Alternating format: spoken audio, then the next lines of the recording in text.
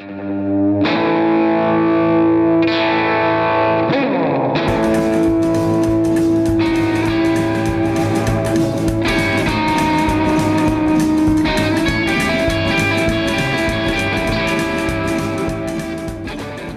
to Energy Crossroads, where we talk Texas clean energy. We're on a mission to learn more about how clean energy impacts a wide variety of industries. We'll explore conversations with industry leaders around clean energy trends and related technology, finance, the built environment, and policy opportunities impacting your organization. This podcast is powered by HARC, a research hub providing independent analysis on energy, air, and water issues to people seeking scientific answers, and sponsored by SECO, State Energy Conservation Office. I'm your host, Gavin Dillingham, Director of Clean Energy at HARC. Thanks for tuning in for our series of conversations we'll have with solution providers, finance experts to discuss clean energy investment practices and financing tools. I'm joined today by our co-host, HARC research scientist, Marina Bedouin-Kritikos. Hi, Marina. How are you doing today? Hey, Gavin. It's good to be here. How are you? Not too bad. Very excited to get this conversation going today and learn more about clean energy opportunities in Texas. Well, and there's a lot going on in that space. And today we're going to dig into the topic of commercial property assessed clean energy finance, or CPACE programs. Energy and real estate finance have always been hot topics, and I think as we're seeing with everything going on in the news right now, even more so today. So the city here in Houston and other cities across the state are moving forward on climate action plans. We're seeing a lot of companies, especially in this market, looking for ways to make their properties more competitive and ways to save money. So we're seeing that CPACE is an innovative way to finance energy efficiency, clean energy, and water conservation improvements in commercial, industrial, multifamily projects in the real estate market. So it turns out this program's been around since about 2005, and across the country, there's over $1.5 billion of investment in this space, with over $110 million of that in Texas alone. Wow, that's great. That's a pretty substantial amount of investment happening in this space. So today we're going to talk about a finance vehicle that improves resource efficiency, creates jobs, stimulates the economy, and provides funds for energy and water efficiency projects in existing buildings. Sounds like a lot of fun, and look forward to learn more. Yeah, so today we are joined by two experts in this space. We've got Rachel Davis with us, who's the Senior Vice President of Sales at Petros, which is a financing source for commercial energy and water efficiency projects. We also have with us Seth Islami, who's the Chief Operating Officer and Property Manager at 1225 North Loop West, which is a commercial office building in Houston. So Rachel and Seth, thank you so much for joining us today for a deep dive into the world of Texas PACE. Hopefully we're going to be able to really help understand folks what the program is and how it works. So to get started, can you both just tell us a little bit about yourselves and how you got into this clean energy efficiency workspace? Rachel, let's start with you. Thanks, everyone. Appreciate you having me on with you today. This is always an exciting topic to speak about. So certainly happy to be here. So, kind of how I got into this, I've been in the energy sector for probably about, 15 plus years now. And, always was looking for an alternative source of financing for efficiency and renewable projects. And so about 4 years ago, I joined Petros PACE Finance. We're a national CPACE lender in the market. And since then have been working with clients such as Seth to help bring financing into their projects, whether it be new construction or a retrofit or a gut rehab project. CPACE has been a really interesting source of financing that's now coming in to help those projects. And so for Petros, we are headquartered out of Austin. I actually reside in Houston, but we work on projects, across the country and are proud to be active with the TPA and have worked with projects that you guys have helped facilitate across the state for the last few years. Great. Thanks, Rachel. So Seth, how did you come to get to this space? Hi, Marina. Thanks for having me, of course. My experience is kind of simple. We have a building, old equipment. It was time for upgrades. They were actually very important. And we had a decision to make. Do we go to the reserves and get the funds, or we find a good financing tool? I had heard about PACE program through a mutual friend of ours, John Myers, who used to be with Peloton Commercial Real Estate in Dallas. At the time that he told me PACE hadn't been implemented in Houston yet, but they had it in Dallas. So by the time we started looking at it, I think we found out after a year or so that it was implemented in Houston as well. And it took us some time to find out what we need, how it works, went over with many different contractors, and we got lucky enough to meet people like, such as yourself or Rachel and Petros, and we were able to get everything done. We had quite a big project. I think it was a $1.3 million project. So Rachel, can you tell us a little bit about the PACE program? What is it, and really what's Petros's role? Yeah, absolutely. So really at a high level, commercial PACE can be considered an alternative source of low cost, long-term financing that is designed to replace more expensive capital for projects that will make a facility more energy efficient, water efficient, or that generates power on site. It can be used really across all asset classes and can involve, like I mentioned earlier, it can be a retrofit of an existing operating building. It can be a gut rehabilitation. And in some cases, it could even be new construction measures that would qualify for PACE as well. And so in most cases, PACE comes in before the work is completed, but there are some instances whereby PACE can be used retroactively to refinance out other forms of capital that may have been utilized initially to fund those efficiency measures. And so really our role as Petros and as a capital provider is we lend money into our borrowers. So PACE is not funded by government money. It is all private capital that comes in to lend out to borrowers. And so as a firm, we have several billion of committed capital to put directly into CPACE projects, whether it be in Texas or elsewhere in other active markets across the country. And I guess to speak in terms of, why you may consider CPACE or how it would be different than other forms of traditional financing, one of the biggest mechanical features of PACE is that it is repaid via a voluntary special assessment on property taxes. And so by that, the assessment is tied to the property as opposed to the owner and will seamlessly transfer to the next owner, if the ownership changes hand during that time. And so just like other forms of property taxes, it can never accelerate. So it's also going to have a longer term. Usually it's set to meet or exceed the weighted average useful life of the efficiency measures that it is funding. So typically we're looking at a 20 to 25 year term that would go on to PACE assessments. And so that can be a little bit different than other forms of financing that may have a shorter amortization period. And so what that really lets you do is carve out the portion of the improvements that you're making that are efficient and fund those with PACE and be able to repay that over the life of that equipment, which generally gives you that longer amortization, the lower annual payments. And so most times the measures that you're implementing actually pay for themselves over the term of the assessment, which is a really unique feature of commercial PACE. Sounds great. Thank you, Rachel. Seth, you mentioned when you were kind of introducing yourself that you did a $1.3 million project. Can you give us more specifics on what that actually entailed and kind of the equipment you installed and kind of the process involved with that?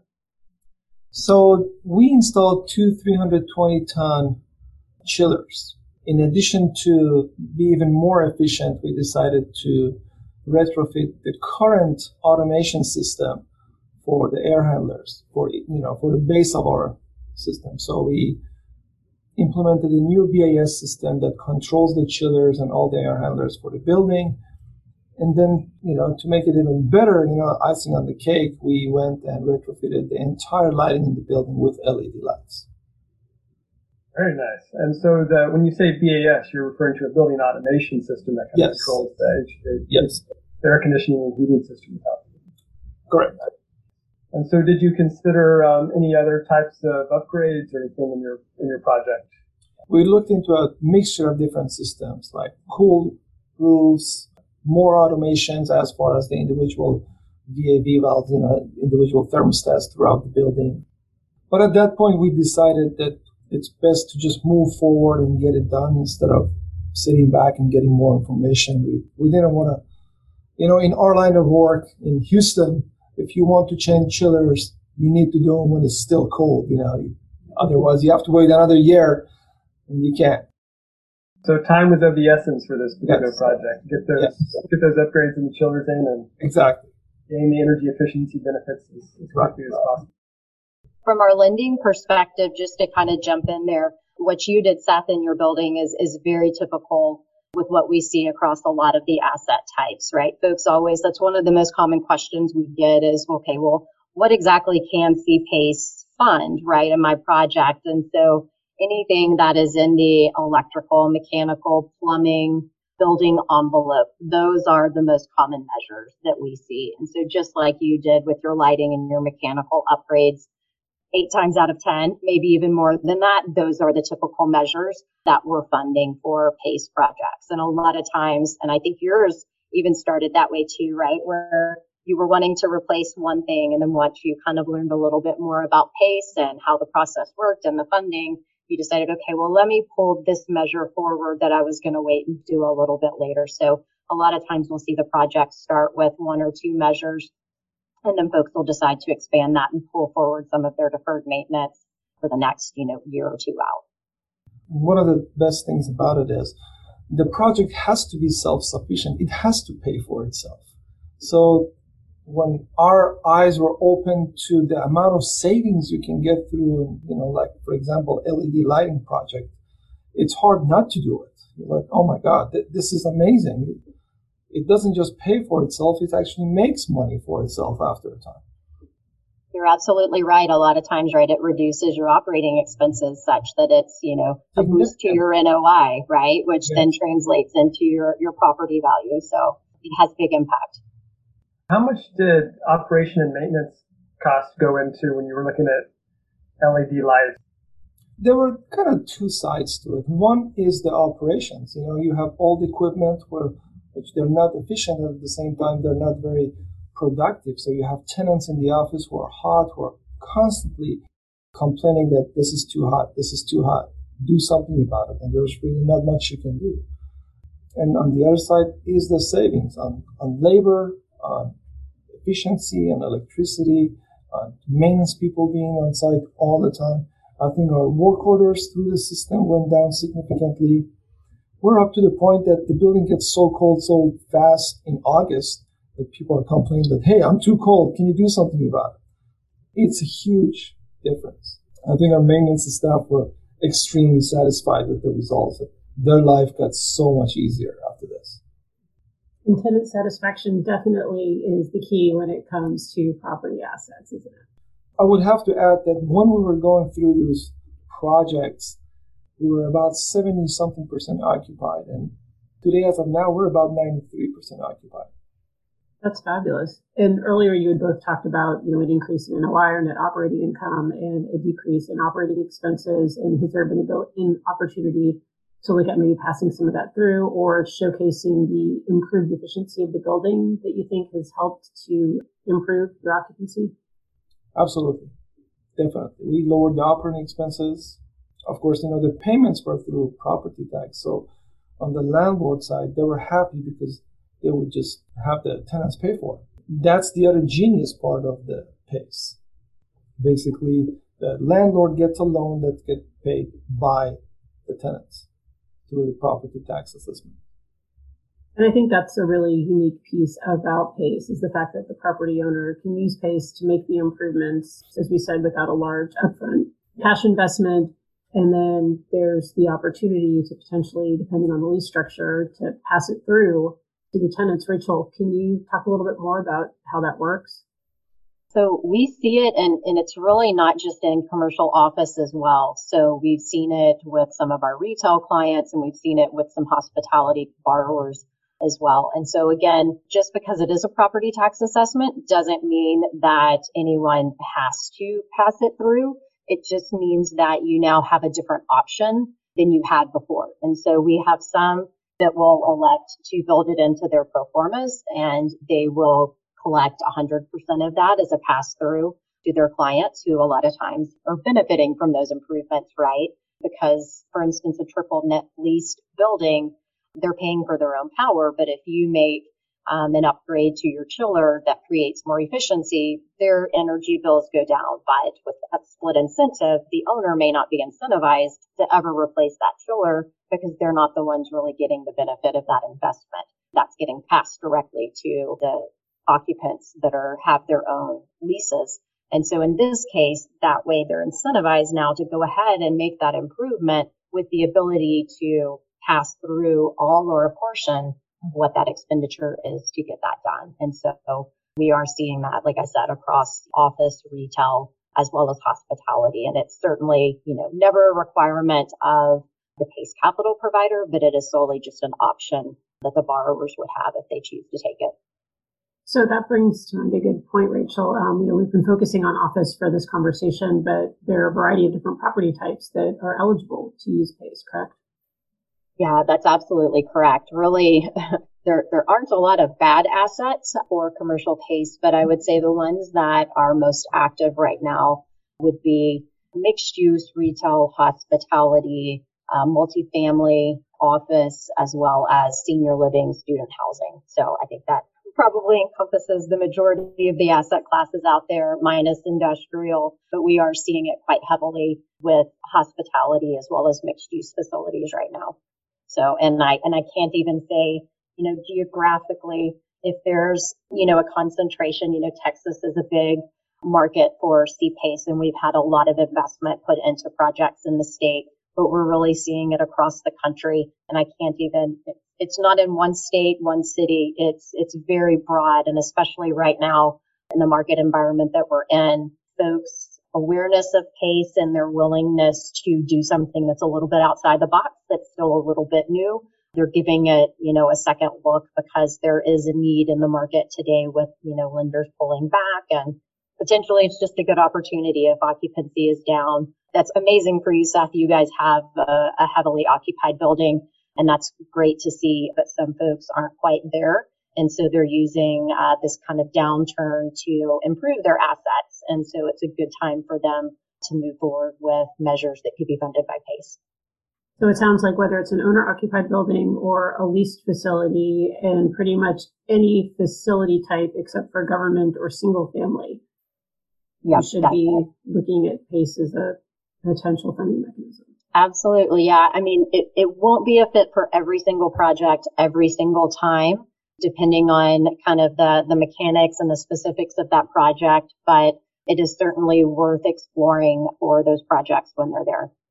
Great. Now, I would like to go back to something that was kind of touched on earlier as far as some of the benefits around PACE. And I guess it has to deal more with if you're a building owner and you want to potentially sell this property in the next few years, but you also see the benefit of energy efficiency and you're not feeling like maybe you get the full benefit of that type of investment. How does PACE help you potentially, maybe increase the likelihood of this investment if you wanted to sell your property?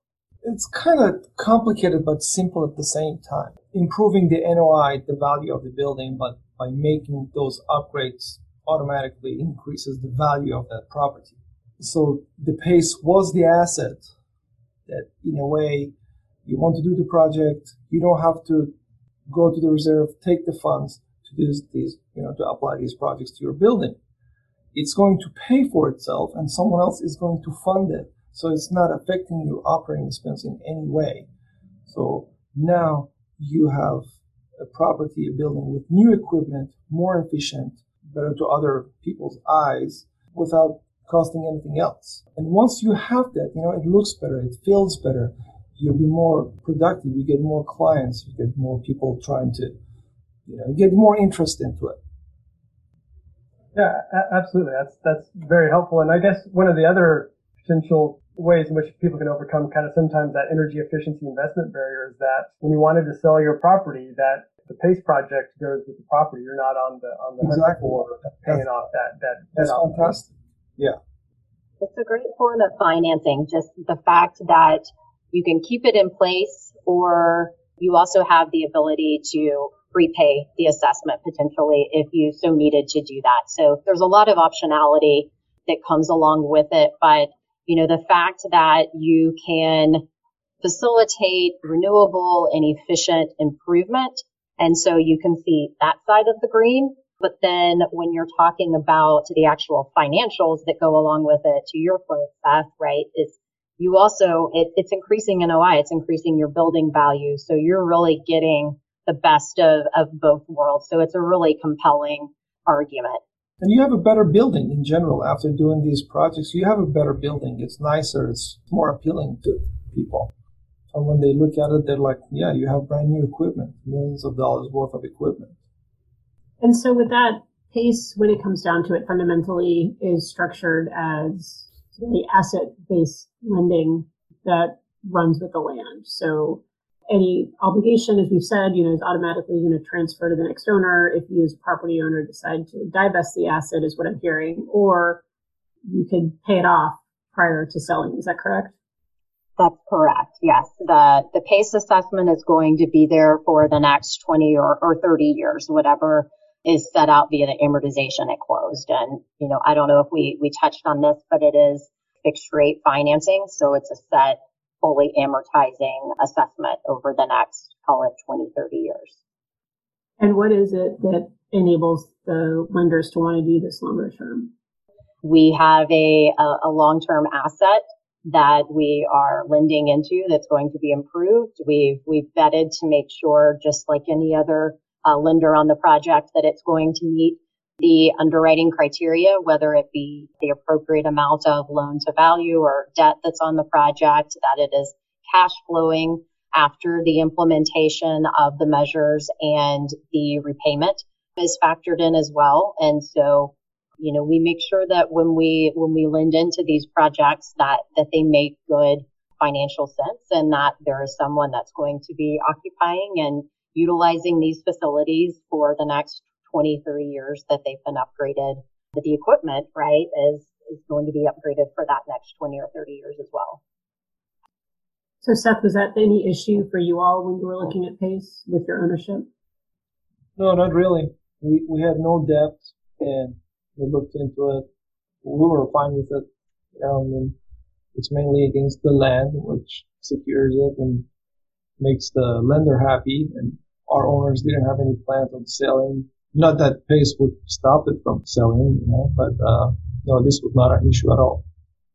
Yeah, and I would say you guys are a little bit more on the unique side there, Seth, but a lot of the projects that we work alongside, whether it be existing assets, do have mortgage lenders on the other side, or if it's a gut rehabilitation or a new construction project, there's typically at least one other lender that we're working alongside. And so we try to just another role that we fill as the PACE lender or the PACE capital provider is just working with those lending partners to make sure that they understand exactly how PACE works, how it doesn't affect their rights and remedies and ability to foreclose on an asset. And so we're typically heavily involved in those conversations, making sure that they are willing to consent to have commercial PACE on the transaction alongside them. And then obviously working through the underwriting and closing process simultaneously with them.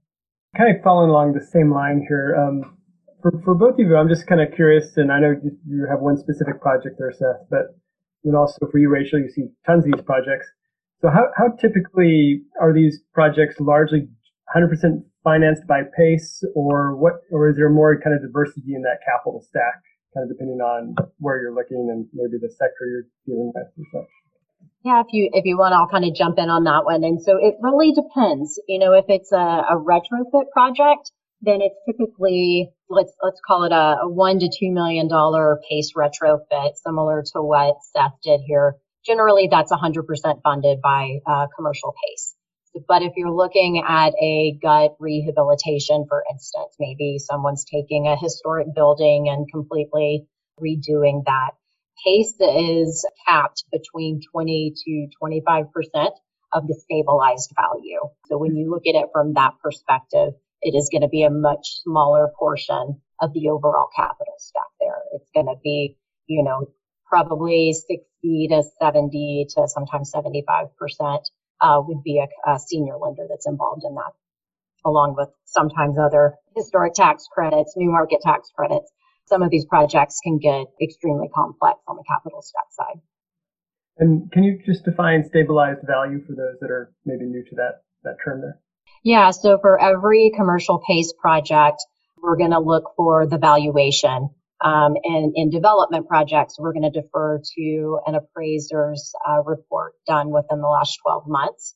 And so stabilization is the period with which the project has leased up and is operating on a steady basis, so that the pro forma projections for NOI and their revenue sources and operating costs should be somewhat consistent. And so that gives us an idea of what those long-term cash flows are going to look like for our underwriting.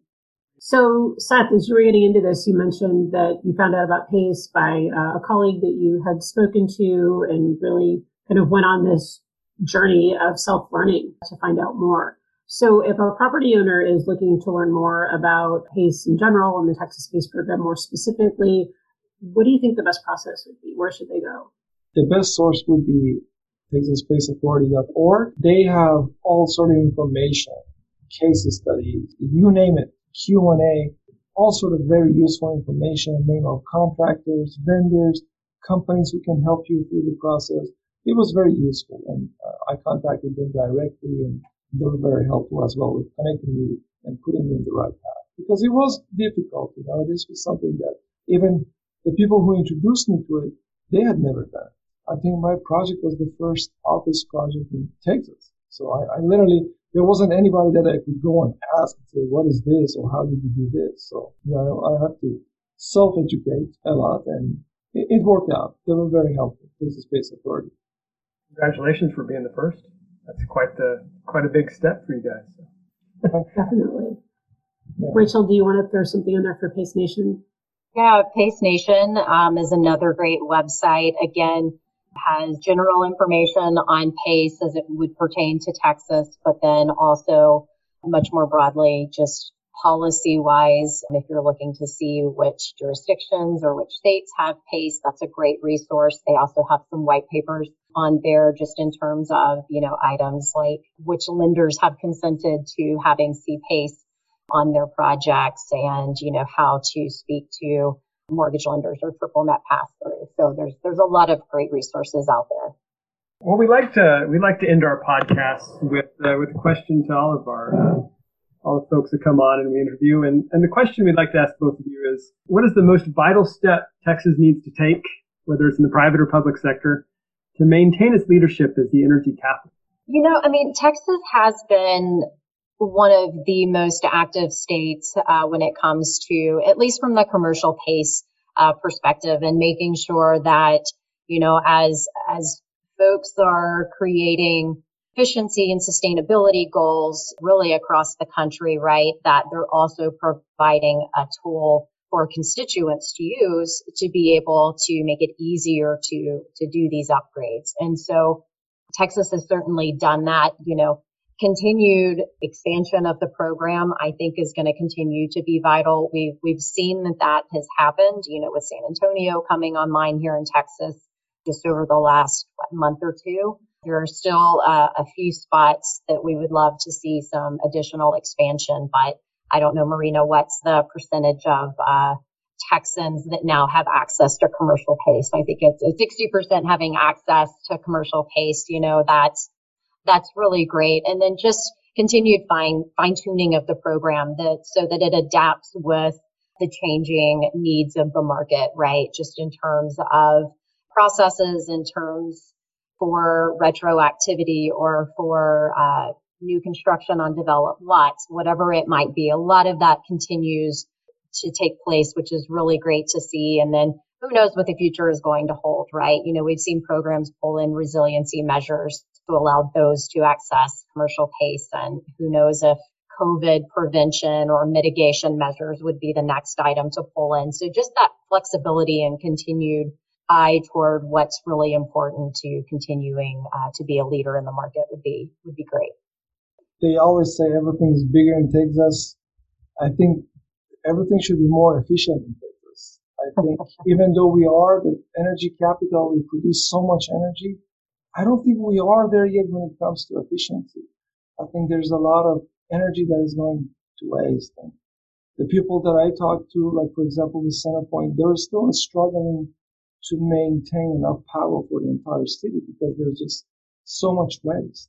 A lot of buildings after the recent changes with EPA and Energy Star couldn't get their Energy Star scores up. I mean, there's a lot of energy efficiency projects to be done in Texas. We have a long way to go. We're just wasting so much energy. Yeah, we're producing a lot, but I think there's so much to be done, and PACE would be a fantastic tool for these companies and owners to use and make things better. That's a great sentiment right there. Absolutely. If we can do everything bigger in Texas, let's do our energy efficiency bigger in Texas. This is a great discussion today. So I'd like to thank once again Rachel Davis, who's Senior Vice President of Sales at Petros, and also Seth Aslami, who's Chief Operating Officer and Property Manager over at the first Texas commercial property to have PACE over at 1225 North Loop West. So thank you, both of you, for joining us today. Absolutely. Thanks for having us. I'd like to thank everybody for joining us today. You've been listening to Energy Crossroads, where we discuss the Texas clean energy movement. Visit harkresearch.org to learn more. I'm Gavin Dillingham. Marina Bedouin-Kritikos is my co-host. The Energy Crossroads podcast is powered by HARC and made in partnership with SECO, the State Energy Conservation Office. Thanks for listening to Energy Crossroads. Please help spread the word by rating and reviewing the show, and then stay tuned for the next episode. Take care, everyone.